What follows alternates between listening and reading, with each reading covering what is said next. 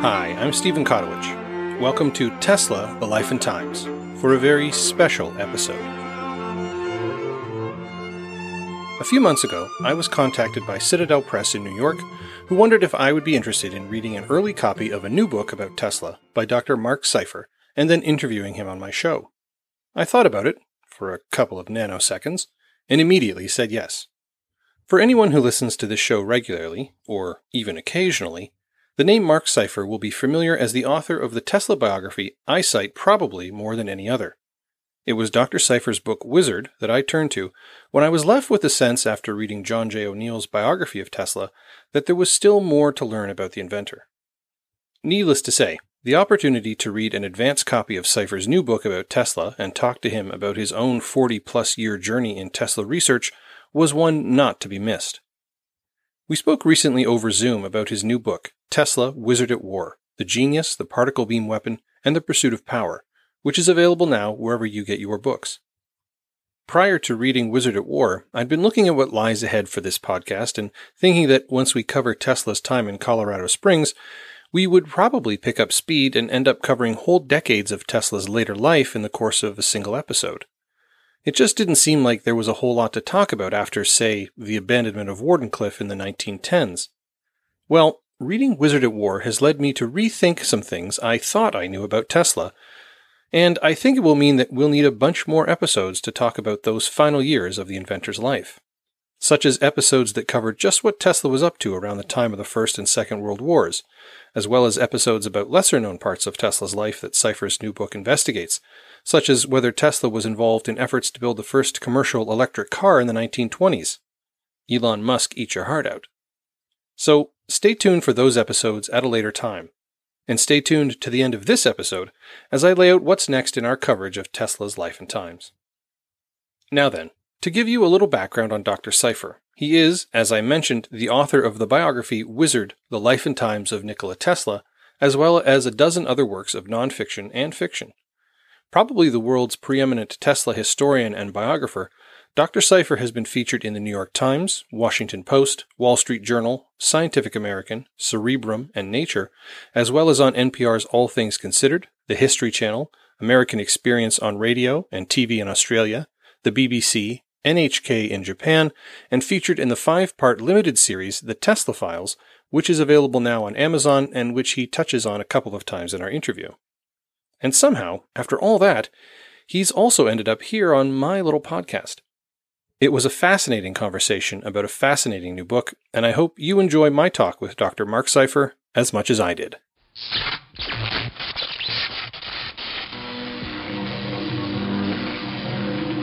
Mark, thank you so much for joining us today. Good to be here. Before we get into the questions about your new book, could you just tell the listeners a little bit about yourself and your background and what it is you do? Yeah, well, I graduated University of Rhode Island, and I was actually interested in graphology, handwriting analysis. So I went back to New York, where I grew up, and studied graphology at the New School for Social Research, and then got a master's degree from the University of Chicago. And I didn't realize at that time that I was right at the site of the Chicago World's Fair, which later would become important, the 1893 World's Fair, because that's what Tesla lit the fair. But I hadn't heard Tesla's name at that point. And then into the 1980s, I had already gotten interested in Tesla, so I made Tesla the subject of my doctoral dissertation. I wanted to find out why his name disappeared. So my doctoral dissertation was actually in psychology. It was a psychohistory, how such an important person's name could actually disappear from the history books. And so I was a psych professor for about 40 years at various colleges, mostly at Roger Williams University. And that's it. I'm a writer. I've written novels, four novels. Parapsychology I taught for a number of years. And I've been studying Tesla all this time as well. He's just such a fascinating character that you keep learning more and more about him. So that's some of who I am. I'm a handwriting expert, a Tesla expert, a psych teacher, and that's about it. I'm a writer. Great. You mentioned that Tesla was the subject of your dissertation, and then you later wrote what is probably the definitive biography of him with your book Wizard: The Life and Times of Nikola Tesla. And one of the threads that runs through the new book is a bit about your own journey with Tesla, and you've just touched on it a little bit. So, to tell us a little bit about your own journey with Tesla, what drew you to him? Was it realizing that connection to the World's Fair in Chicago that really got you started on him as a research subject, or how did you first get interested in him? Well, I first got interested in him in a very bizarre way. I was teaching a course in parapsychology, and I was writing an article for Ancient Astronauts, which was a magazine that my friend had, Howard Smuckler. And it was about Lobsang Rampa. He was a Tibetan Lama. And it's the autobiography of a Tibetan Lama. It's called The Third Eye. Great book. But you don't find out to the third book, and I read the second book, I read them in order, that in the third book, you find out that Lobsang Rampa is no longer alive, and that the author, and this was in the 1970s, was a fellow by the name of Cyril Hoskins. He was a British plumber, and he wanted to die, and the real Rampa wanted to live, so they swapped souls. That's the story of this crazy story. So I was writing an article about Rampa, in defense of this, because I highly recommend these books. So I'm down in New York reading a book on avatars, and one of them was Rampa, one of them was Jesus Christ, and then another was this guy called Tesla, and it said that this guy Tesla was born on the planet Venus, and that he invented the induction motor, the hydroelectric power system, remote control, fluorescent lights, robots, vertical takeoff airplanes, and listed a whole bunch of these inventions. And I said, I thought Rampa's story was crazy, but this is even nuttier, because had this guy really lived, I certainly would have heard of him. My father was an electrical engineer. So I was in the New York Public Library, and I found an article written by Tesla from the early 1900s on high frequency phenomena. And I said, my gosh, this guy really lived. So when I got back to Rhode Island, where I was teaching parapsychology at Providence College, Howard Smuckler said, oh, Tesla here. So he gave me the first major biography on Tesla, written by John O'Neill, and another crazy book called Tesla and the Venusian Spaceship, written by Arthur Matthews. And the idea was that Tesla was still alive. Again, this was in the 1970s. He'd be about 140 years old. He's traveling around in a UFO, and he's landing in Arthur Matthews' backyard. And so those were the two books I had, one total crazy book and another incredibly great book. But there were gaps in the O'Neill book. And so my next move was to get his patents. The only way you could get his patents in those days was from a UFO organization. And that was the only way you could get the O'Neill biography. That's how little known Tesla was at the time. When I got his book of patents, it's patents, lectures, and articles. The book's 1,000 pages long, put together at the Tesla Museum in 1956. This was a republication.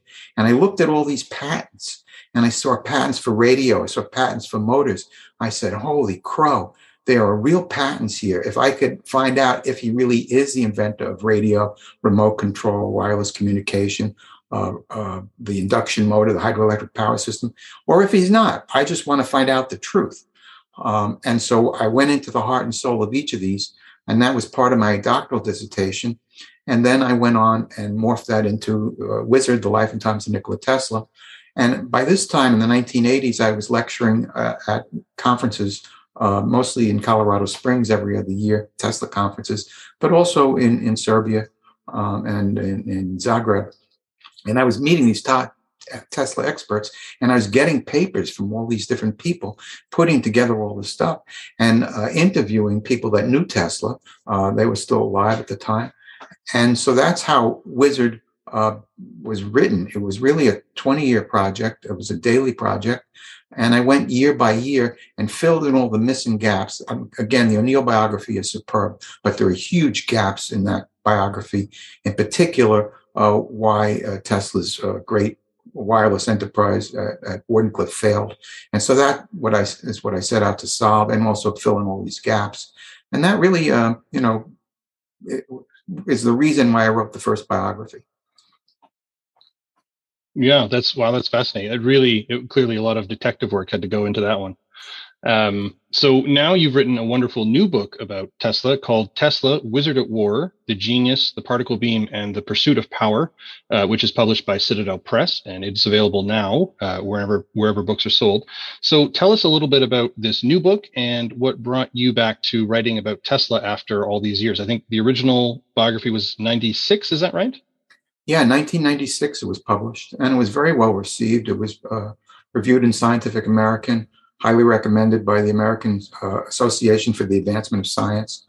Nelson DeMille, the popular writer, called it a masterpiece. And it's just a great book. Publishers Weekly said it was revelatory. And so I'm very happy with the book. And frankly, I'm a little bit amazed that I wrote it. I mean, it's just one of those things, you look at it and say, my God, it's a great book. I'm glad I'm the guy who wrote it.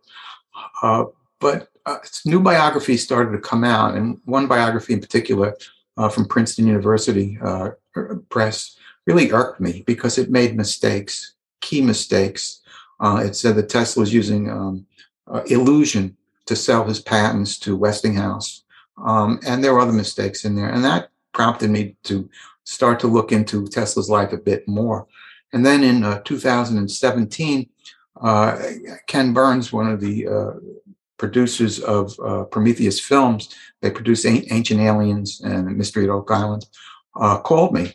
And they said, we want to do the Tesla files. We want to set it up kind of like Mission Impossible. And we want you to be the Peter Graves character, and you'll send out all the other guys to solve the problems. What do you want to do? You want to do this? And I said, sure. So they flew me out to LA, and I helped design the show. It's a 5-part limited series. And in the creation of the show, I had a lot of work to do because I had to make this show exciting. So I got out all my files from the FBI and the CIA. They had all been censored or redacted. And at this time, I think Obama is probably responsible, but a lot of these letters and documents were unredacted. So now I had redacted documents and unredacted documents, and I looked at what was missing. And then we had a research team as well, and we went back to the Hotel New Yorker where Tesla lived. And Joe Kinney, who had been the head of maintenance there for 20 years, had a lot of stuff, and he gave me a huge pile of stuff on Tesla. And one of them was from Ralph Bergstresser. Ralph Bergstresser I had known and interviewed. He's probably the only person working for U.S. military intelligence who worked with Tesla during World War II. And it was a very important document which explained all of his attempts to try and locate Tesla's particle beam weapon.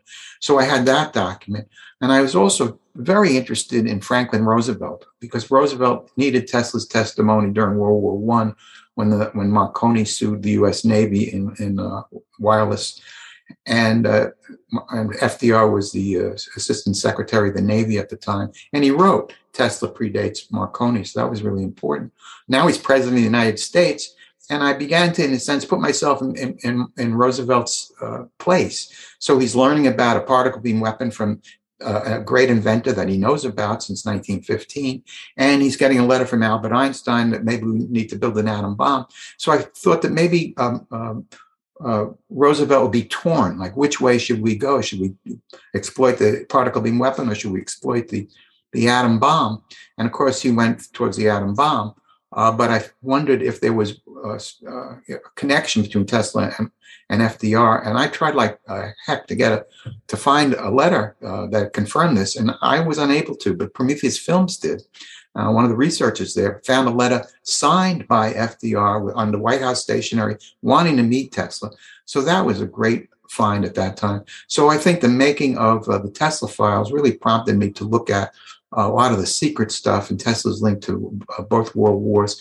And that's really the final impetus, which really got me to write Tesla, Wizard at War. And so that material you mentioned that was previously redacted, had it recently been like declassified, or was it you were just able to get hold of the unredacted copies finally? It got declassified is what happened. But even the FBI, I had a huge file from the early 1990s. I mean, 2 inches thick from the FBI, but it was missing stuff. And so Joe Kinney gave me this Bergstresser document from the FBI, and that kind of got me. Like, why didn't they give it to me? But anyhow, I got it, and I got another document that was kept out from me from the Tesla Museum in Belgrade, having to do with Tesla's link to the British War Office. Tesla was trying to sell his particle beam weapon to Great Britain as World War II was in the development stages in the late 1930s. So I was getting documents that I couldn't possibly have gotten any other way. And then a guy contacted me. His name's in the book. I can't remember his name, but I thanked him in the acknowledgments. He was working in the Soviet Union, and certain documents were declassified in the Soviet Union. And he gave me those documents. And from those documents, I was able to establish that Joseph Stalin himself had to okay the purchase of Tesla's particle beam weapon, which cost $25,000. Now, $25,000 during the height of the Depression, which was about 1934, you got to multiply it by at least 20. So 250, 500,000, it's at least $500,000, maybe two or three times that. I mean, in those days, during the height of the Depression, you could feed an entire family of five for $1, $1.25. A nickel was worth a lot of money in those days. So if he got $25,000, that was like getting at least $500,000, maybe more. And Stalin had to okay that. That was a huge find that I got that's in the new book. But I never would have gotten that had I not made the Tesla files and had this fellow not contacted me. And again, his name's in the acknowledgement. So certainly thanked him. Yeah, that was one thing that stood out to me, and we'll get back to that Soviet connection in a minute. But so for these documents, the unredacted things and the new material you had, what were some of the biggest surprises? I mean, besides the Stalin connection, I guess, that you found when you looked at these documents? Well, there were two people in particular that intrigued me. Blois Fitzgerald. One of the reasons that intrigued me, it was such an unusual name, Blois, Bloyce, Blois Fitzgerald. I thought he was part of the FBI or the CIA when I read the O'Neill book, but he was one of these real mysterious characters. All of his stuff had been censored in the redacted files that I'd gotten, and all of Bergstresser, their names don't appear. They're blank spots. But I measured the lengths of the names. And so Fitzgerald's a longer name, Blois has a certain name, and Bergstresser. And I was able to figure out, I think this is Bergstresser that's been blocked out here. I think it's Fitzgerald that's been blocked out here. And then sure enough, it was unblocked out when the files got declassified. So I found a lot of information. Plus, Tesla saved every letter he ever got. He has 200,000 documents at the Tesla Museum. So all the letters between Tesla and Blois Fitzgerald, I got access to. And I also interviewed Ralph Bergstresser, who, again, was probably the only person working for military intelligence who was working directly with Tesla in 1942 in the run-up during World War II, actually. So I uncovered a tremendous amount of new information that way. Also, I got CIA documents, which I had never seen before. I wrote to the CIA many times. And I think a friend of mine, Tom Bearden, he recently passed away, but he's a brilliant scientist. And I think that I know that I think it was a CIA. I attended a conference in 1986, and one of these in Zagreb, in Yugoslavia, Croatia now. And there were a few speakers, and five of us were sitting around a table. And I remember one speaker, she was allergic to bees. And this other guy, his speech came right out of the O'Neill book. There wasn't anything original in it. And just the kind of guy I am, I put my arm around him. He was sitting right next to me. The reason I did was I was trying to feel his vibe. And it was cold as could be. And I was sure that he was a spy for the U.S. government. And so I had CIA documents that have been, even the new CIA documents are still redacted, but I'm pretty sure it was a Tom Bearden lecture that was given. So the CIA was definitely very interested in Tesla's particle beam weapon and who attended these conferences and what their loyalties were. And I feel pretty certain that one of these guys was actually at the conference that I spoke at in Zagreb in 1986. And so that's some of the new information I got was that. And then in making the television show, another researcher, Kenneth Leonard, he uncovered stuff from the OSS, which was the precursor to the CIA. So I got access to the OSS documents as well, which are in the new book, Wizard at War. Wow. That's great. So while it's touched on a bit in other treatments of Tesla, including in your own biography of him, your new book really expands on and provides, as you say, a lot of new evidence for Tesla's research into weapons, and especially his peace beam, which is usually termed by most people as a death ray.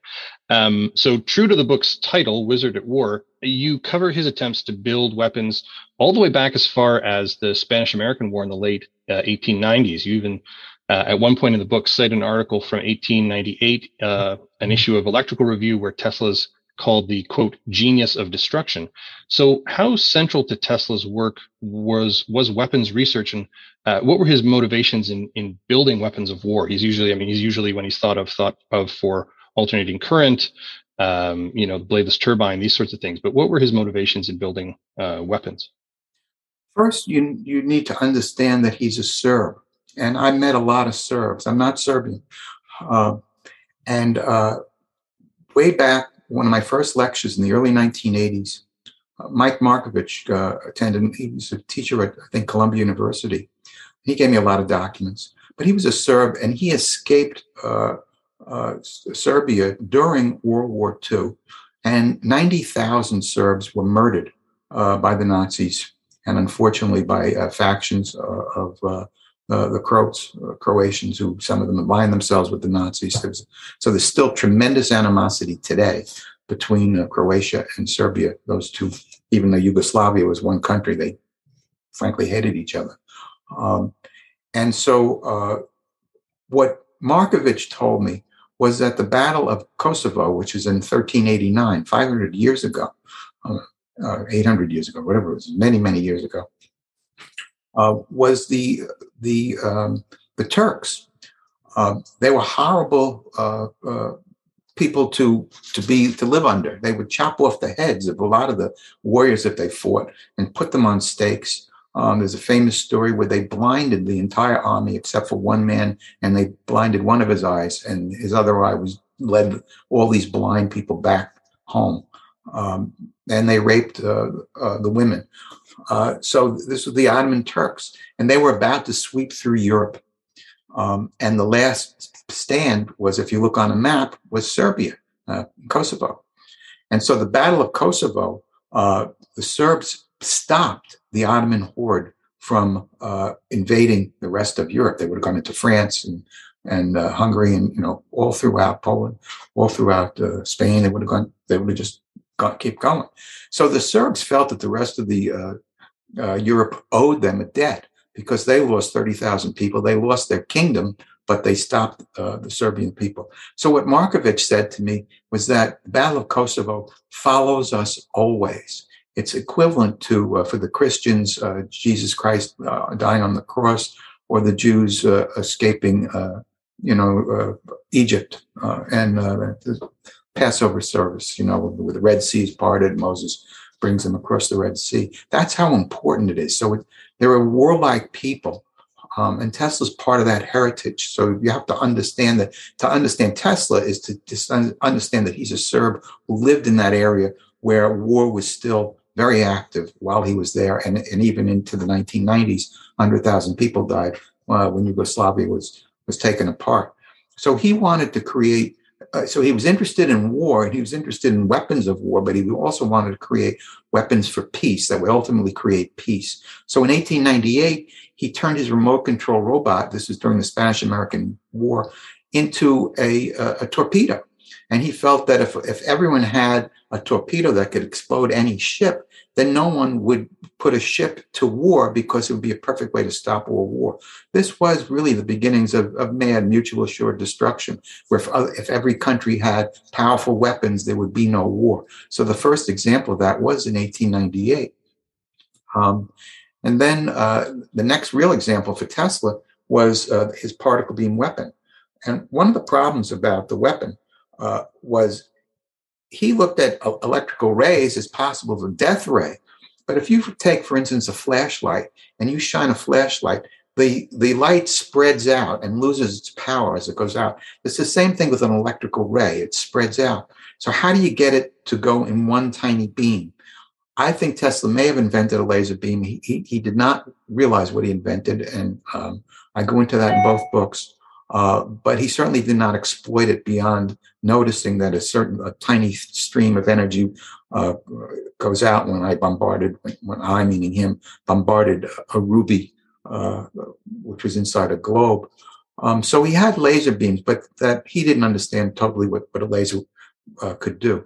So he tried to figure, how can I make this death ray, this ray that spreads out, become narrower and narrower? And he came up with the idea, if I could shoot tiny little pellets, which would be particles, if I could create a single stream of tiny little pellets, they would not spread out and they would be very destructive. And that really was the seeds of what became the particle beam weapon. But since he, by nature, was a good-hearted person, an altruist in a lot of ways, he wanted the weapon to be used for defense only. So he felt that if every country had a very powerful defense of this particle beam weapon, if every country could perfectly defend their borders from invasion, then again, there would be no war. So it's a second example of what becomes, this mad mutual assured destruction. And what's so interesting, what I discovered in the writing of this book, was that Ronald Reagan, who's the father of Star Wars technology as president of the United States in the early 1980s, in the 1940s, he was a Hollywood star with Errol Flynn, and a very famous. And he was in a movie called Murder in the Air. And Murder in the Air was about a particle beam weapon, and they called it a death ray. So he knew about Tesla when he was an actor in the 1940s, and he kept that idea when he became president of the United States to help create Star Wars, which was the same concept, essentially, these giant energetic rays which would protect countries from invasions. And if every country had these, war would make no sense. Wow, that's quite a connection. Yeah. Wow. So then after your coverage of the Spanish-American War, you move on to Tesla's involvement with wireless broadcasting, and particularly around the time of the First World War. And this includes his involvement with a U.S. subsidiary of a German firm, Telefunken, and how they employed Tesla to help them develop a wireless plant in Sayville, New York, prior to the U.S. entry into the First World War. And your book really sheds a lot of light on this period of Tesla's life and works, and a lot of details that certainly I think are new for the first time, and certainly new to me. And that includes, as you mentioned before, Franklin Delano Roosevelt's familiarity with Tesla's work and his role while Assistant Secretary of the Navy in helping coordinate some of the legal fight against Marconi, who, as you say, was suing the U.S. Navy. So can you explain Tesla's relationship with Telefunken and why that company became controversial as the U.S. Got closer to being involved in the First World War? Yes. Tesla was very interested in wireless communication, and he clearly predates Marconi in all of this work. He lectured in 1891 at Columbia College, which became Columbia University. He lectured at the Royal Society in London in 1892 before, Lord Kelvin and Lord Raleigh and Dewar and Oliver Lodge and J.J. Thomson, who got the Nobel Prize for the discovering the electron. Tesla was very well known, and these were wireless studies that he did. One of the things he did was he created the ability to create an unlimited number of wireless channels. And in 1892, when he's lecturing before the Royal Society in London, he has all these globes in the room. And when he hits different frequencies, these globes light. One will go off and another will go on. When he hits frequency 2, when he hits frequency 3, the 2 will go off and 3 will go on, and they're all different colors. He invented neon lights as well. And so in a way, he was outdoing Tom Edison, because Edison had a filament inside all these globes. And Tesla said, you remember the old days when you change a bulb, you burn your fingers. You have to wait for the globe to cool down. He said, why waste that in heat, why not just produce light? So he invented fluorescent lighting. But on top of that, he invented wireless fluorescent lighting, which he had in 1893. Marconi doesn't get into any of this until 1894. Tesla's lectured before thousands of people in 1893, for instance, in St. Louis, in Philadelphia, at the Chicago World's Fair. So he's predated Marconi every which way. And another big difference is that Marconi, once he got into it, even in 1901, all the way up to about 1912, when the Titanic, all Marconi's system could do was dots and dashes, Morse code. And Marconi did not have the ability, he even admits to it, of creating 2 channels, 3 channels, let alone hundreds of channels. But Tesla in 1898 has already created the ability to create an unlimited number of wireless channels with his remote control robotic boat. And if you look at the pictures of the boat, you'll see 2 antennas rising. Those are 2 different frequencies. And the reason why he's got 2 different frequencies was because if you're sending out a torpedo and you're on one single frequency, what's to prevent the bad guys from interfering with that frequency and having the torpedo turn around and then bomb you? So you want selective tuning, you want encryption, you want privacy. So he needed to create, so he combined frequencies in that remote control robotic boat. I think that boat alone should have gotten him a Nobel Prize, should have gotten him about 3 Nobel Prizes, actually. There's that many different inventions in there. It's a robot, too. It's a thinking machine, etc. So the Germans realized how important Tesla's technology was. In America, he had built this huge tower called Wardenclyffe out on Long Island, and he had run out of money. J.P. Morgan had given him $150,000, but Tesla needed a lot more money than that. And Tesla built a bigger tower than Morgan expected. So they ran into real conflicts here. And so in America, by World War I, Tesla's name had already kind of disappeared. He wasn't that well known by the general public. And the people that were even building radio stations, even in 1915, weren't totally aware that they're using Tesla's technology. So the U.S. Navy had a test, and they tested a whole bunch of different equipment. They tested Marconi's wireless system, and they tested Telefunken's system, which was German. They said, you know what? The Germans have the best wireless system. Let's go with the Germans. And this is before World War I took place. And we didn't get into the war till 1917. So it was perfectly okay to have German equipment on U.S. American ships, Navy ships. But Marconi, with a big ego, said, how dare they use wireless communication? I'm the inventor of wireless communication. So Marconi sued Telefunken and sued the U.S. Navy. And the best way to combat that suit was with Nikola Tesla's patents, which predated Marconi by many years and were much more complicated. And so American electrical engineers, particularly John Stone, who was the president of the Electrical Society at the time, wrote, I wasn't aware of how important Tesla's work really was to my own stuff. And now I realize he's really the father of all of this. And the Germans, Slaby was calling Tesla the father of wireless communication. So the Germans were very happy to use Tesla's technology. They unfortunately had a policy of piracy. The Kaiser said, you can take any patent you want from any other country and just use it. You don't have to pay people from any country anything. So Tesla was getting nothing from the Germans, and the German wireless people felt guilty. So when they hired Tesla to help rebuild the Sayville plant out on Long Island and to build Tuckertown plant in New Jersey, they gave him a lot of money, and he was getting a royalty of all wireless impulses that were sent, messages that were sent from Tuckerton. And he was getting, I don't know exactly how much, but in the equivalent of $15,000 to $20,000 from each of these companies. Again, this is in 1915. You got to multiply by 10 or 20. So it's a few $100,000 from each of these companies at that time. And so he's closely connected to the Germans. So again, we do not get into the war until 1917. But in 1915, Marconi comes in to meet for a big legal battle in Brooklyn as to who really is the inventor of wireless communication. He comes in on the Lusitania, And he said, I saw a submarine, a U-boat, a German U-boat. And then, oh, don't worry about that. And so he goes back. He doesn't end up testifying. We have to use his you can speak ahead of time when you testify.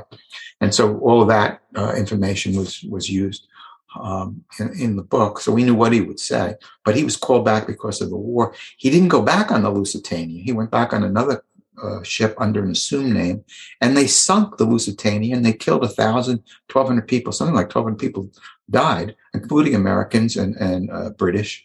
And Tesla is working for the Germans when the Lusitanias was sunk, but we still were not in the war, so it was still okay to work with the Germans. And in fact, the U.S. Navy was still using German equipment. So it was very complicated. So what I get into in the book is the German Fifth Column. Franz von Papen was one of the heads of the German Fifth Column in America. How are we going to keep, the Germans were saying, how are we going to keep the Americans out of the war? Let's poison any horse that they send to Europe. Let's secretly bomb their factories. Let's create fires on their ships. And maybe we should start assassinating some of the leaders that are involved. So J.P. Morgan Jr., Morgan is dead at this time, J.P. Morgan Jr. is shot by a German, and I'm able to tie this German to the German Fifth Column. So von Papen is the head of all of this. And one of von Papen's close associates is George Sylvester Viereck, who lives in New York, who's the Kaiser's illegitimate son. And Viereck is working for the Germans with having newspapers creating propaganda. And so he's a close associate of Tesla's. They're very good friends. And he's secretly working with von Papen and the Fifth Column. So I get into all of that in the book.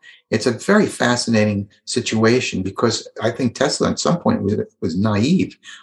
He was unhappy about the sinking of the Lusitania, but he didn't realize that the very people he was working for, his boss, Carl George Franken, was the head of Atlantic Communications, who was a division of Telefunken, was indeed part of the Fifth Column, and he got arrested. And Zenneck, who was testifying, who was a famous physicist, got arrested. And von Braun got arrested. He was shared the Nobel Prize with Marconi. These are all Germans who were involved one way or another. At least they were accused of being part of the Fifth Column, because the wireless plan at Sayville was being used to send secret messages to the submarines about what they knew about the British and the French and also the Americans. So that's the crazy situation that Tesla was in 1915. Yeah, and that's something that was really fascinating to me, and that you do touch on in the book is the concern within some of the elements of the U.S. government about some of these German connections once the U.S. was involved in hostilities. He was even, as you point out, he was even going to visit Zenneck when Zenneck was interned on Ellis Island, and so people were wondering, well, I think we were wondering maybe what side Tesla was on. But some of this anti-German suspicion has even traditionally been tied to the destruction of that broadcast tower you mentioned at Wardenclyffe. And the reason for its demolition that I've usually heard is that it was maybe a potential landmark for U-boat pilots or something. You quote a report in the New York Sun newspaper, which you say inaccurately says that it was dynamited because German spies were using it to transmit to ships at sea. But you also talk about that Tesla was obviously really desperate to save this tower as part of his wireless transmission worldwide system.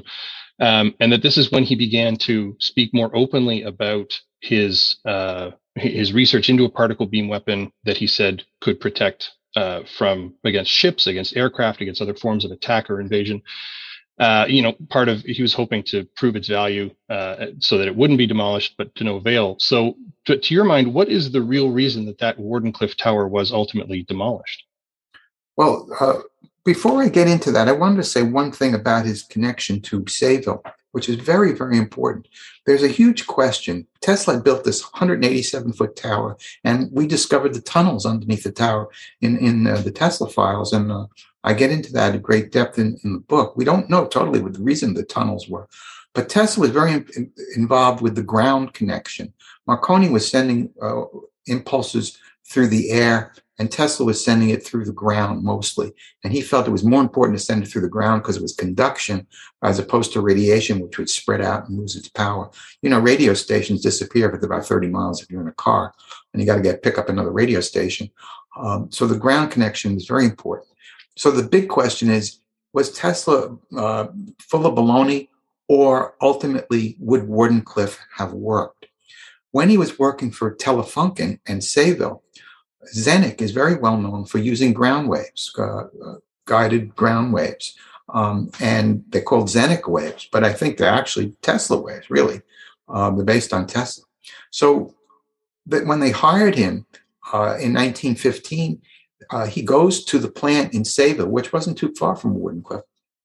And he says, you got to increase your ground connection, and you got to create another tune circuit, a third circuit for tuning your wireless plant. And if you do X, Y, Z, and Q, you're going to make this thing more efficient. Well, they do X, Y, Z, and Q and increase the ground connection considerably. And then the New York Times reports that Sayville has tripled its power and is now the most powerful wireless plant on the planet. I think that article alone is very important, which establishes that Tesla knew what he was talking, because when he gave technical information to another wireless company, they tripled their power. So that's very important. So Tesla's close connection with the Germans might have played a role, but ultimately the real reason why Wardenclyffe was destroyed was because Tesla ran out of money, and he was living at the Waldorf Astoria. He owed them in back rent $20,000. That's a lot of money in those days. Now, when John Jacob Astor was alive, Astor was the richest man in the country, certainly one of the richest men in the world. He's the largest landowner in New York City. He's worth at least $200 million in those days. And Tesla was good friends with Astor. So I think Astor was so wealthy, and this wild electrician is living in my place and he's not paying the rent. I'm going to let him pass. But once Astor died, he actually died in the Titanic. The Titanic sunk and he went down with the ship. Tesla no longer had that Easy Pass. And Bolt, who was the new manager of the Waldorf, said, buddy, you owe me $20,000 in back rent. So Tesla transferred the property to the Waldorf Astoria, hoping that he would make money through his working for Sayville. And also he was working with John Hay Salmon Jr. selling turbines. He was hoping to put them on big ships. And he was negotiating with Henry Ford, trying to get an electric car to replace the gasoline engine.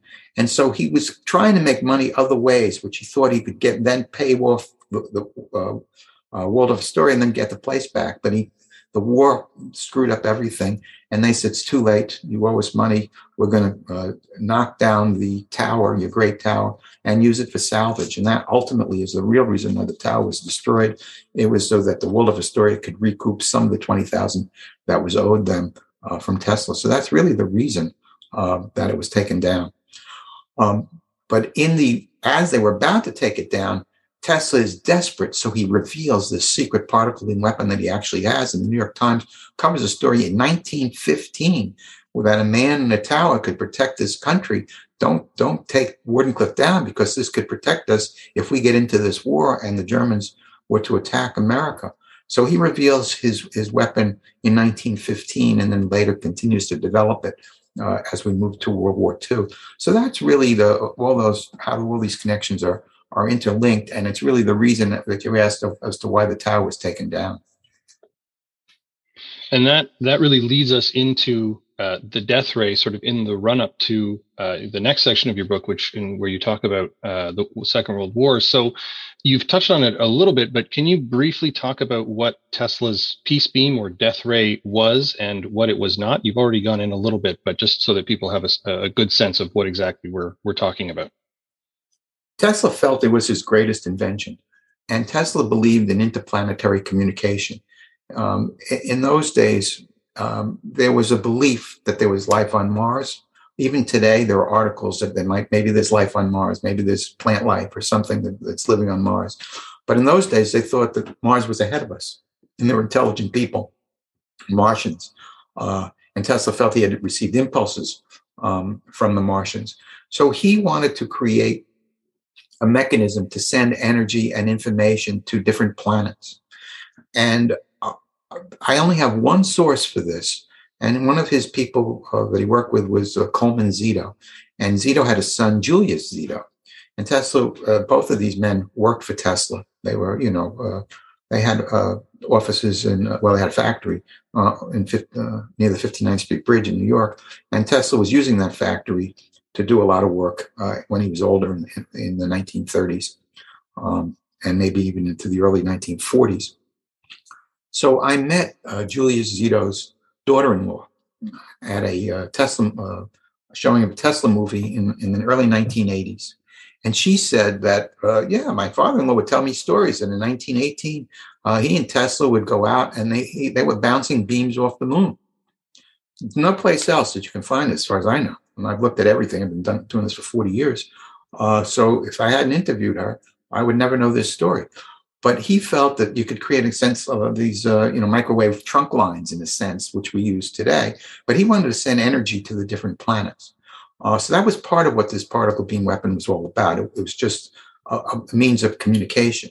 But another way was that he would create a way to repel out these microscopic particles of tungsten. And so he used essentially he reconfigured a Van de Graaff generator. And instead of a cardboard belt, he used an ionic stream of energy that was, say, negatively charged. And he had a barrel of the gun, and he would put little negatively charged particles in front of the barrel, and the stream that's going around and around would repel out the barrel of the gun, these particle beams. I think it's all based on the pop gun that he had as a kid. He talks about a pop gun, but it's the same concept. And what he also realized, if you have a cannonball weighs a lot. Just try to lift a cannonball. It's a lot of weight. And you have to now send that cannonball 20, 30, 40 miles. He figured out mathematically, I have it in the book, he's a mathematical genius. This other book from Princeton said he didn't even understand Maxwell's equations. It's a joke. Of course he understood Maxwell's equations. He ran rings around Maxwell's equations. He calculated that these little particles, how much energy in little particles as compared to a cannonball. I mean, that's the way he was thinking, and that it was so much more efficient to send out these tiny little particles, a little stream where you could take down an airplane. So that was a lot of, what was involved in this invention. But I got a little lost. I forgot exactly what your ultimate question was here. No, that's great. I just wanted to really give people a sense of exactly what this beam was, because I know in the book you talk about, sort of as you mentioned before, the analogy of the flashlight. If it were a ray, some kind of electrical thing, it would dissipate over distance. But what we're really talking about is a particle weapon that will maintain its strength over, I think Tesla said potentially even miles and miles, right? Yeah, he said maybe 100 miles or more. And, not at the speed of light, but very, very rapid speed. And, he tried to sell this. He did sell details to the Soviets. As I mentioned, Stalin had to okay the payment of $25,000. One of the things I discovered in the declassified Soviet documents, had Tesla gone to the Soviet Union, they would have never let him leave the country. And I found another scientist. That's exactly what happened. The scientist was Russian by birth, and then he went to England, and he returned to visit his parents, and he wanted to go back to England and continue his research. He said, "No, you're stuck here. We're not letting you leave." He gets a Nobel Prize for his work in, I think, superconduction or something along those lines. So I found that had Tesla been younger, he might have been tempted. What the heck? Why not go to Moscow, help them build this thing? And one of the questions is, should he have been selling this weapon to the Soviets? Well, the Soviets were not our enemy at that time. In fact, we were giving them grain. We were helping them out of their own depression. And the Soviets, through Romtog Trading Corporation, were buying things from General Electric, from Ford, and from 50 other countries. 50 other corporations. So it's perfectly okay for Tesla to do this. But I think it was a little dicey that he was selling them a weapon. And I'm sure it was a top secret thing that no one knew. I don't think his best friend, Robert Johnson, knew. So he certainly was working in secret about that. But that was really the connection with the Soviet Union. Yeah, and you do highlight sort of those Russian connections. Tesla wrote of an offer that Vladimir Lenin made to him to come and work in the Soviet Union, set up hydroelectric stations. He gives in 1922 he gives a speech put on by the Friends of Soviet Russia. He took a meeting at the Soviet consulate in 34, and as you say, in 35, he does arrange for this sale that, as you pointed out, Stalin himself had to approve. But you also point out that he also tried to sell it potentially to the British and even to Canada's National Research Council here. So, and I gather the U.S. government was sort of immediately after Tesla's death was quite concerned that perhaps his papers and research might end up in enemy hands or even in Soviet hands if they were sent back to Yugoslavia with his family. So what was Tesla's motivation in dealing with the USSR and selling this weapon to him? What did he hope to get out of it? Was it simply a matter of they would pay him, they would fund his work, or was it something else? I think he wanted to get paid. He wanted money. He didn't want to be a pauper. That was part of it. So I think financial compensation was part of his motivation. But ultimately, he saw it as a weapon for peace. And I think and that's how he billed it to the Soviets. And the Soviet diplomat said, "How come you're coming to us?" And he said, "Well, we're both, Slavs. We both share that common heritage. And you came to our defense in World War I. And we think that this will help. If all countries have this weapon, it will create peace."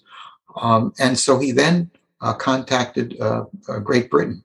And I got, the documents from the Tesla Museum of his connection with Great Britain and the War Office.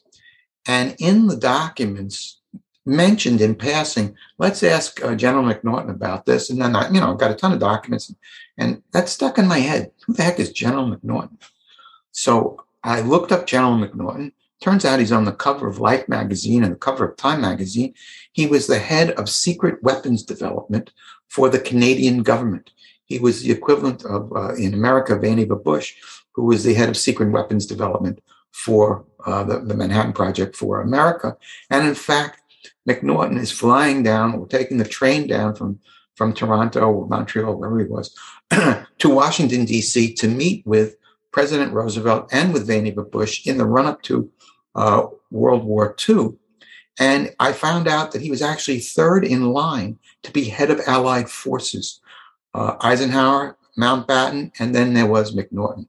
And so I contacted the museum. I said, "Are there any letters between McNaughton and Tesla?" "Oh, yeah, here they are." They gave me a whole slew of letters. So I had all these letters between Tesla and McNaughton. So McNaughton, who's the head of secret weapons development for Canada and essentially the British Empire, he's Churchill's right-hand man. You can see pictures of him sitting next to Churchill, looking at combat situations. He's very interested in Tesla's invention, and he's trying like crazy to get the details. Whereas in America, there was a lot of prejudice against Tesla. He didn't know what he was talking about. And the wireless system was folly. It was all fake and really was Marconi and all that. So he was actually much more accepted by the Canadian government and the military than he was by the American government, except for Ralph Bergstresser, who really was a huge fan of Tesla, and Blaise Fitzgerald, who was a private in the U.S. Army trying desperately to meet Tesla and learn about the particle beam weapon. So I get into all of that that's going on there, the back and forth. And then, then Tesla dies. When Franklin Roosevelt wants to meet with him, it's literally a week before Tesla died. And unfortunately, he was just too old at that point. So now the government was very aware that he might have sold the details to the Soviets, that he was negotiating with the Canadians. And was there anything to the particle beam weapon? And was there anything to any of his other inventions that we should know about? So they sent in John G. Trump to look at Tesla's papers. I had the Trump papers since the 1930s. I mean, since the 1990s. For the last 30 years, I've had the Trump report, which was the secret report that Trump made to look at Tesla's papers and decide if there was anything to his secret papers. And I'm from New York. I'm well aware of Donald Trump all through the years. He's such a flashy guy. And he becomes president of the United States. And while we're making the Tesla files, I learned that John G. Trump was Donald Trump's uncle. It was his father's brother. I mean, I knew they had the same name, but it never occurred to me there'd be any link between the two of them. They're entirely different people. But Trump was very, Trump from MIT was very much feeling that Tesla's invention was not a threat. You could send it to the Soviets, you could send it to Yugoslavia. Don't worry about it. It's never going to go anywhere. And Trump knew what he was talking about. He was very, very bright. He was working with Vandy Graf. He was a physicist from MIT. And his boss had been Vannevar Bush when Bush was the dean. And I discovered a letter that Dean had written Tesla Vannevar Bush had written Tesla in 1931, wishing him a happy birthday when he was 75 years old. He got another letter from Einstein, from Nobel Prize winners. So I found a real connection with the guy who was the head of the Manhattan Project and Nikola Tesla. And so I uncovered a split in the American government between one group who believed very much in Tesla's particle beam weapon and anything that he wrote about, and another group that poo-pooed it and said, nah, don't worry about it, send it to Yugoslavia. So because of that split, and because of L.C. Craigie, he was general at Wright-Patterson Air Force Base, they kept Tesla's papers for 10 years before they sent them eventually to the Tesla Museum. And the big question is, did they send everything over? What were his secret papers? What was that all about? And so I get into that. And one of the most important examples that I think proving that they used Tesla's technology and hid that they used Tesla's technology because they didn't want to give him credit was the Osprey helicopter airplane. If you look up the Osprey helicopter airplane, which is a $70 million military plane, takes off like a helicopter, then rotates into the airplane position, you won't find Tesla's name. But the head of Bell Labs was on Vannevar Bush's team, and Bell Labs developed what becomes the Osprey, and Tesla has a patent on, he called it the Flivver plane, where it takes off like a helicopter and flies like an airplane. So had the patent not existed, it'd be next to impossible to prove that he was behind that. He's also behind the railgun, which was a development out of the particle beam weapon, which is a very efficient, very inexpensive way to take down planes, which is based purely on Tesla's particle beam weapon, which the U.S. Navy is using right now. So there's a question whether other things that Tesla was dealing with, like his dynamic theory of gravity, his ability to harness cosmic rays. So there are other things, other mysteries about Tesla, and we wonder, did the U.S. Still have other papers that they didn't send over, or did the Serbs, have they sat on papers that they haven't revealed? And so some of that is discussed at length in the book. One of the other things you talk about in the book, and you've mentioned a couple of people who were sort of believers in the value of Tesla's work within the U.S. government. You mentioned that there's a possibility that in some capacity, Tesla might have been working for the U.S. government or with some of these people in the run-up to the war. Can you talk a little bit more about that and what that work might have looked like? Yes. The fellow that I know is Ralph Bergstresser. I don't know if Tesla worked with anybody else, but I know for sure he worked with Ralph Bergstresser. I interviewed him at length on the phone. And what Bergstresser said was, I would go to Tesla's apartment at the Hotel New Yorker. He would give me papers, and I would take the papers back, and I would, he didn't say this, but he created microfilms of the papers, photographed them. So he was working with the U.S. Navy at the time and photographing all this for military intelligence. And the day Tesla died, I spoke to the man in charge of Tesla's papers. The day he died, he contacted me. He said that the head of the OSS sent people over. The head of military intelligence for the U.S. Navy sent people over. So the U.S. War Machine was very aware of Tesla's work, and Bergstresser was very important to them. And he transferred these papers to the U.S. government, to the military intelligence. But he also kept a copy for himself, and he sat on it for 40 years. In 1984, I spoke at the first International Tesla Conference at Colorado Springs. It was 100 years since 1884, when Tesla came to America. And one of the other speakers was a fellow that I knew, Andrija Puharich, who brought Uri Geller to the United States, the super psychic Uri Geller. And he was going to speak about affecting brainwaves, like the microwave attack that is happening at the embassies. This was in 1984. He was going to talk about that. But instead, he was given the particle beam weapon paper through one of the intermediary from Ralph Bergstresser. And Toby Groats, who's helped me, with the new book, was in charge of the conference. And he now has this paper, a particle beam weapon paper signed by Nikola Tesla. And he and Elizabeth Rausch, who's a physicist from California, they're afraid maybe this is a fake. How do we know this is a real paper? It's coming from that crazy guy, Andrija Puharich. He's a medical doctor, but he's got a wild side to him. Because Puharich felt that he showed me a watch that he said the UFOs were controlling the watch. So UFOs were around him and all that kind of crazy stuff. And he had gone up to meet with Arthur Matthews, who I talked about in the beginning of the story, who had this Tesla scope, which could communicate with extraterrestrials. So that's who Puharich was. I knew him very well. I was at his house and interviewed him. So they did a lot of research, and they determined that indeed this was the real particle beam weapon paper that we've all been looking for, the secret paper. I've been looking for almost 10 years, since 1976. And it was revealed for the first time. It was history in the making.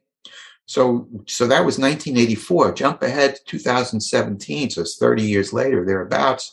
I'm now doing the Tesla files, and I'm in the Tesla Museum, and Branimir Jovanovich, Dr. Jovanovich, the head of the Tesla Museum, is putting the Tesla secret papers that are given to the Russians right in front of me, and he's thumbing through the papers, and there, lo and behold, is the very papers that I saw that Puharich had gotten. So I was able to verify that not only did Tesla write a particle beam weapon paper, and that it was revealed in 1984, but that the U.S. government actually did send the paper as part of the estate to the Yugoslavs, who were communists at that time.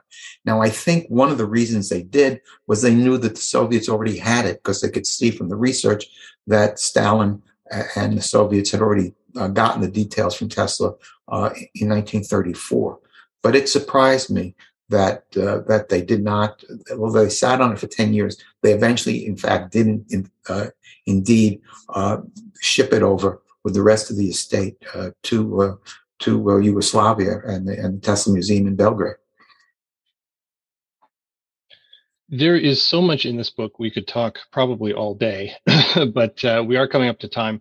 But before I let you go, I just wanted to ask you, finally, you talk in the book about toward the end, after Tesla's death, whether there may or may not have been a prototype of the particle beam locked up in a safe deposit box, I believe at the Hotel Governor Clinton. And whether that may or may not have gone missing thanks to the work of a government cat burglar shortly after Tesla's death, but before that official examination by Professor Trump of Tesla's papers and his effects. What do you think the possibilities are that such a device existed? And to your knowledge, is there any of Tesla's work that remains in the hands of the U.S. government that remains classified, or was there anything you were denied access to or that remained redacted when you were doing like freedom of information requests? I have written to Wright-Patterson Air Force Base for 30 or more years, and they have never sent me anything. And they said they don't have anything. But I know for sure that they worked on his particle beam weapon. So I think that they have kept stuff from me. Tesla's work in dynamic theory of gravity, which I get into in the last chapter of the book, I think has big implications for what is today called the Higgs boson, the God particle, the particle that gives matter its mass. I uncover, I think I solve in certain kinds of ways Einstein's dream of combining electromagnetism with gravity. So some of that could be in there. We have not been able to find any blueprints for the tunnels, which we now know exist. We took ground penetrating radar photographs of the tunnels, which are 50 or 60 feet below the Tesla Tower. So there's secrets about the tower, which they may be still holding on to. I think the fact that you cannot establish through just normal research that Tesla is behind the initial invention of the Osprey helicopter airplane is indicative of how secret the government is aspects of Tesla's stuff. They've never revealed the particle beam weapon paper that I know that they have. So the question is, do they have other things? On the other side, when I went to the Tesla Museum, although they were very, very helpful, and Dr. Jovanovich, a very good friend of mine for 30 or more years, there's information that they have not revealed. I had to get information from other sources or people that helped me on the sly, giving me papers that when they were initially were not given to me when I was working for them. Then you have the other thing. Tesla's a huge hero there. I mean, today, maybe Tom Brady is the guy. If you can get a signature Tom Brady, it's worth, $4,000 or $5,000 and sell it on eBay. So if you could get a document signed by Tesla's letters just the other day sold for hundreds of thousands of dollars here in America. So let's say you're a Serb and you're in the early 1950s and you're looking through hundreds and hundreds of papers. Would you perhaps keep some of these papers for yourself, just as trophies? And it's understandable. Or maybe just, I don't want to reveal these things. I don't want to let, there's some American comes in. Why should I let him see it, So there's still this secret about him. For me, one of the big secrets, which I haven't totally solved, is the cosmic rays. Tesla was very strongly believed that you could harness cosmic rays. And there's a lot of interesting articles, even written by Harvard professors in the 1930s about harnessing cosmic rays. So that is one area which I think is worth investigating. And his theory on gravity, which again I get into in the back of the book, the Library of Congress said they had papers on gravity that Tesla wrote, but I've yet to see them. Tesla said he had a dynamic theory of gravity. I've yet to see a formal paper that Tesla wrote on that. He also had papers, or he claimed to have, that he was going to write about just how the planets go around the sun.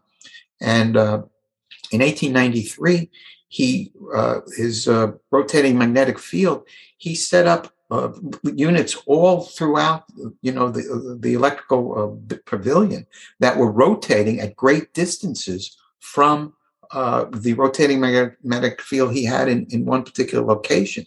So I think that he had ideas about the ultimate structure of space and that how the universe is constructed. Now, some of that might still be in his papers, or maybe he never wrote it all down, but I think there is certainly still mysteries to be solved. But I do think that I solve a lot of mysteries in the new book. I also would like to comment on how much research you yourself did in preparing for this. And I'm very grateful and thankful because I've spoken to a lot of people and I know how much work that you did in coming up with these questions. So I really want to thank you for all the research and work that you did in preparing for today's meeting. Well, thank you very much. This has been a real treat. Your biography, Wizard, biography of Tesla, has been a huge help to me as I put together this podcast. It's something I rely on for every episode. And it's really the way that I first got to know a lot of what I have learned about Tesla. So thank you for that book. Thank you for your encyclopedic knowledge of the man and his work. And thank you for this new book. It is Tesla, Wizard at War, The Genius, the Particle Beam Weapon, and the Pursuit of Power, published by Citadel Press. It's available now wherever books are sold. Dr. Mark Seifer, thank you so much. Thank you for having me. Like I said, a fascinating conversation about a fascinating new book. I hope you enjoyed my interview with Dr. Mark Seifer about his new book, Tesla, Wizard at War, The Genius, the Particle Beam Weapon, and the Pursuit of Power, which is available now wherever you get your books. Having worked in publishing for 15 years, I know that the first couple of weeks' sales of a new book, and especially its very first week, are vital to the success of a title and getting it to show up in the What's New and bestseller lists on online retailers, particularly those that share a name with the world's longest river. So, while I recommend this book to anyone who wants to learn more about Tesla, and since you're listening to this podcast, I feel like that's probably you, if you have any inclination to pick up a copy of this book at any time, don't wait. Do it now. the week that this episode airs, the week of August 30th, 2022, to help give Dr. Cypher's new book a boost in the sales charts so more people who might not otherwise find it are able to discover it. My thanks to Dr. Cypher and his publisher Citadel Press for getting me an advance copy of the book and for helping arrange our conversation. I never expected to have interviews on this podcast about a man who's been dead for nearly 80 years, so I'm glad that my first, and likely only, interview was with a man who is such a walking encyclopedia of all things Tesla. I mean, I feel like I know some stuff about Tesla, but Mark knows everything about Tesla, as I'm sure you could tell. Next time, it's back to a regular episode with just boring old me. We'll catch up with Tesla as he turns away from his flirtation with X-ray research and gets back to his primary object of study, wireless transmission of power. But not before blowing up what had been one of his closest personal and professional relationships. Look for that episode sometime after Labor Day, however. It's back to school time for us, and this year that includes my youngest starting kindergarten. So there's plenty to keep me busy before I can turn to the next episode. Until then, thanks for listening to Tesla, the Life and Times. I'm Stephen College.